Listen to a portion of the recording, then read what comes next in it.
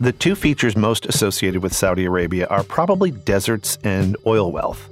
The idea of that kingdom being on course to really go green in the environmental sense, prioritizing trees and renewable energy, might not be easy to process. When he was last on this show in August 2022, the Monitor's Taylor Luck, who covers the Middle East and North Africa from Amman, Jordan, spoke about a bottom-up social transformation in Saudi Arabia and how the power of a new generation's thinking was as big a story as the kingdom's renowned mega projects.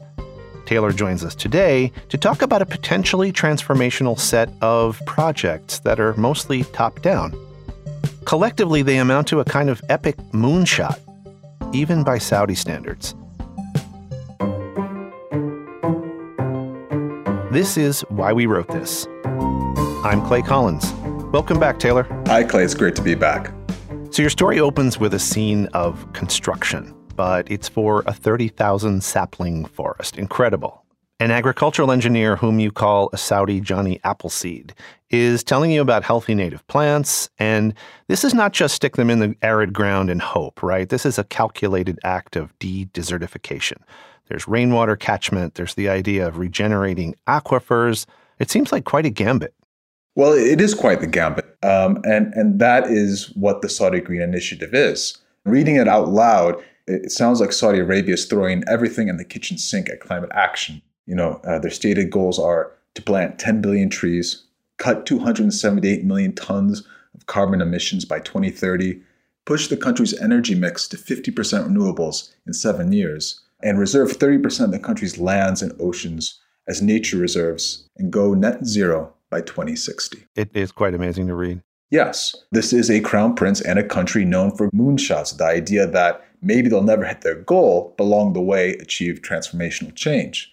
Now, when we talk about climate, there's even added skepticism. Climate activists and negotiators have always accused Saudi Arabia as being a spoiler at climate negotiations. They're the ones trying to water down the language and the text. So to have this country all of a sudden say, we want to be part of the new green era is quite a big claim. And I think it's one that you can only examine from on the ground. So this is a huge undertaking, but it's starting at the very local level. It's starting in these areas where desertification has ravaged. With Abu Brahim, when I was with him out there was not a single tree in sight on one side. And on the other side, there were already shrubs and trees from his own little experiments the past few years. And now all of a sudden he has all the resources imaginable at his command. Right. What are the Saudis doing to prove that they're for real? And what is the kingdom's record on these moonshots, as you call them, say? Well, first off, the record on the moonshots aren't clear yet. There's a lot of work going on the ground, but the benefits are not yet fully seen. Is this being used as perhaps cover or a way to, in a more responsible fashion, continue to produce oil? Perhaps. Will it contribute to technological advancements to reduce carbon emissions? Will they contribute to combating desertification? On the ground, my answer that I found was yes.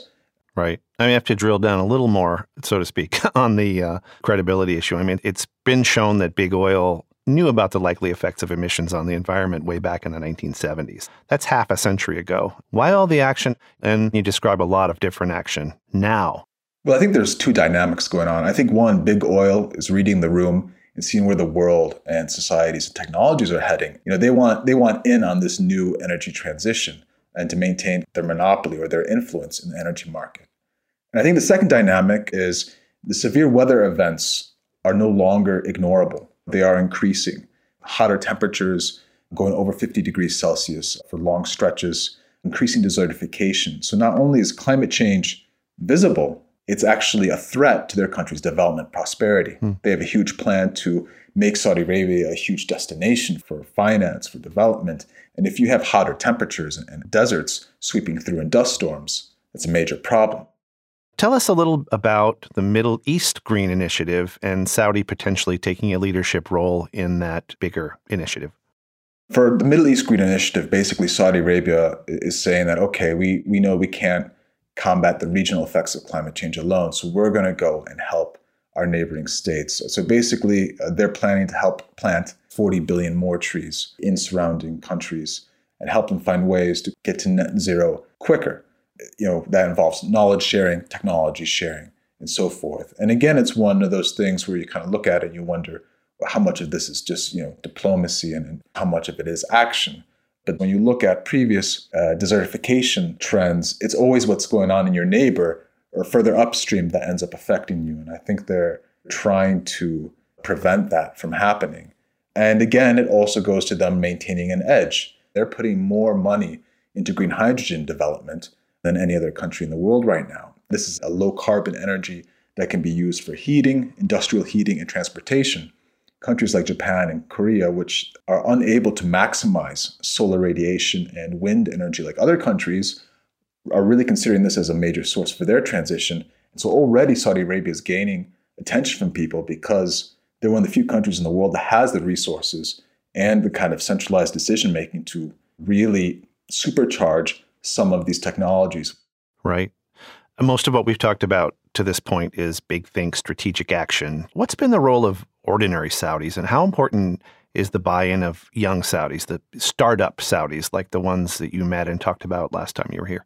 Well, I think the role for young people is quite large in this, because at the end of the day, with all the proclamations and declarations in the world, it takes individuals and their behaviors and their consumption patterns to really make climate action work.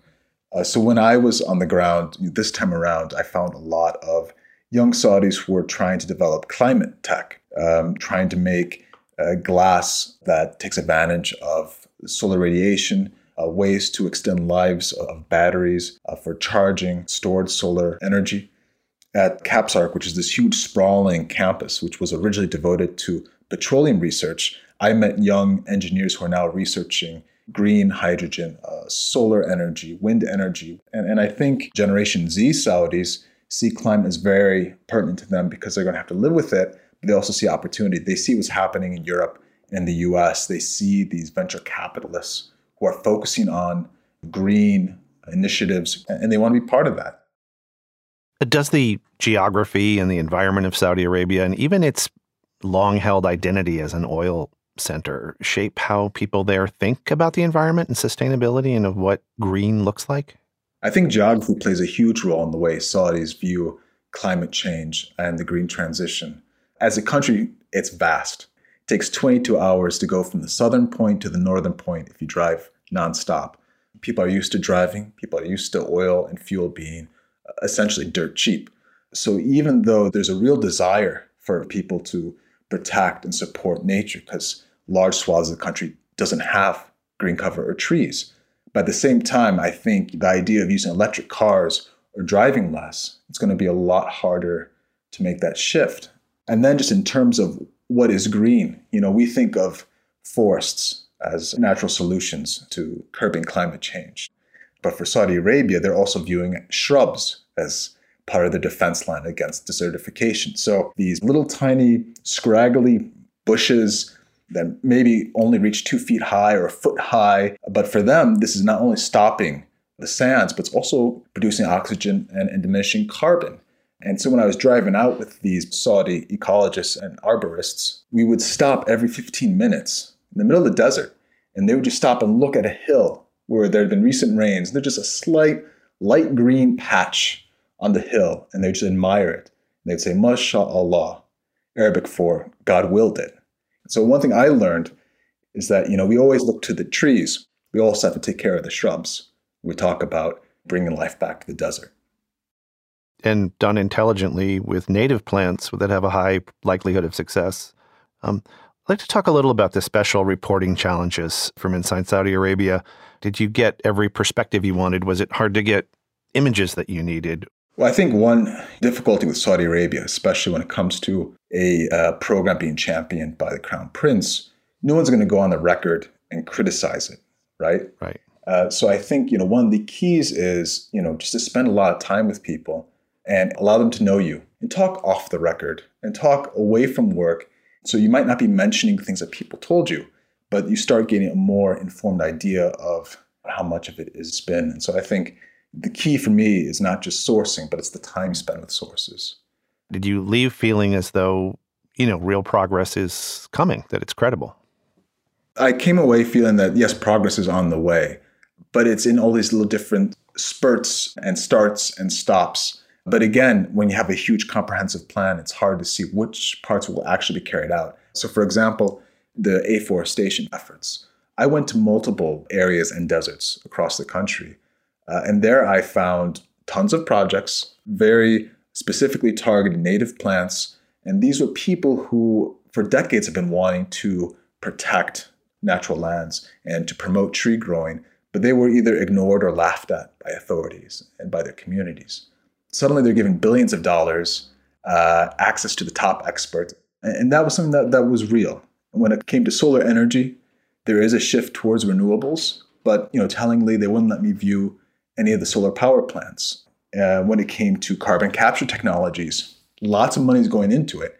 But again, it's a very secretive technology because it's part of their oil production. It's part of their country's lifeblood. So they're not exactly going to allow you to see it. I was able to arrange through an energy conference in Riyadh to go fly out to see some of these energy facilities with Aramco. And then instead of taking us to the oil facilities, they veered off to the side and they took us to a nature reserve they set up where they had reintroduced Arabian oryx, which are endangered gazelles. So it was nice to see that, but they flew us all out, basically, as one journalist said, to see a bunch of goats. So I think it's difficult to get the full picture. You spoke in your story to a Saudi princess who also happens to be one of the kingdom's top sustainability development consultants. Tell us a little bit about that encounter and what that left you thinking. Yes, I did have a chance to speak with Princess Noura bint Turki Al Saud. And she's had this consulting firm for several years. And now with all this focus on a green transition, she's been pretty busy. So she works with the government, with private sector, with local communities on ways that they can be more sustainable. And the important thing here is not just about planting a few trees. The idea that you can alter your business model or incorporate in your business model ways to use less energy, to have energy efficient building. And it's from talking to her and from meeting with young Saudis opening up businesses now, it seems that sustainability is no longer a trend or a buzzword. It's just kind of a basic they have to include in your plans. She told me that there is this misconception wherever she goes that Saudis are just basically, oil and gas guzzlers. And she said, people are stuck with this thought that oil is bad. You're an oil producer, therefore there's no way you can contribute to preserving the environment, let alone address climate change. But in fact, it is being embraced. But my question is this sudden embrace enough to offset the carbon produced from Saudi oil? For that answer, we can only wait and see. Thanks for being here, Taylor, and for all of your work throughout your region. Thank you so much, Clay, and it's always a pleasure. Thanks for listening. You can find our show notes with a link to the story we just discussed, to more of Taylor's work, and to more stories about balance and other values at csmonitor.com/whywewrotethis. This episode was hosted by me, Clay Collins, and produced by Jingnan Peng. Jeff Turton and Alyssa Britton were our sound engineers, with original music by Noel Flatt. Produced by the Christian Science Monitor, copyright 2023.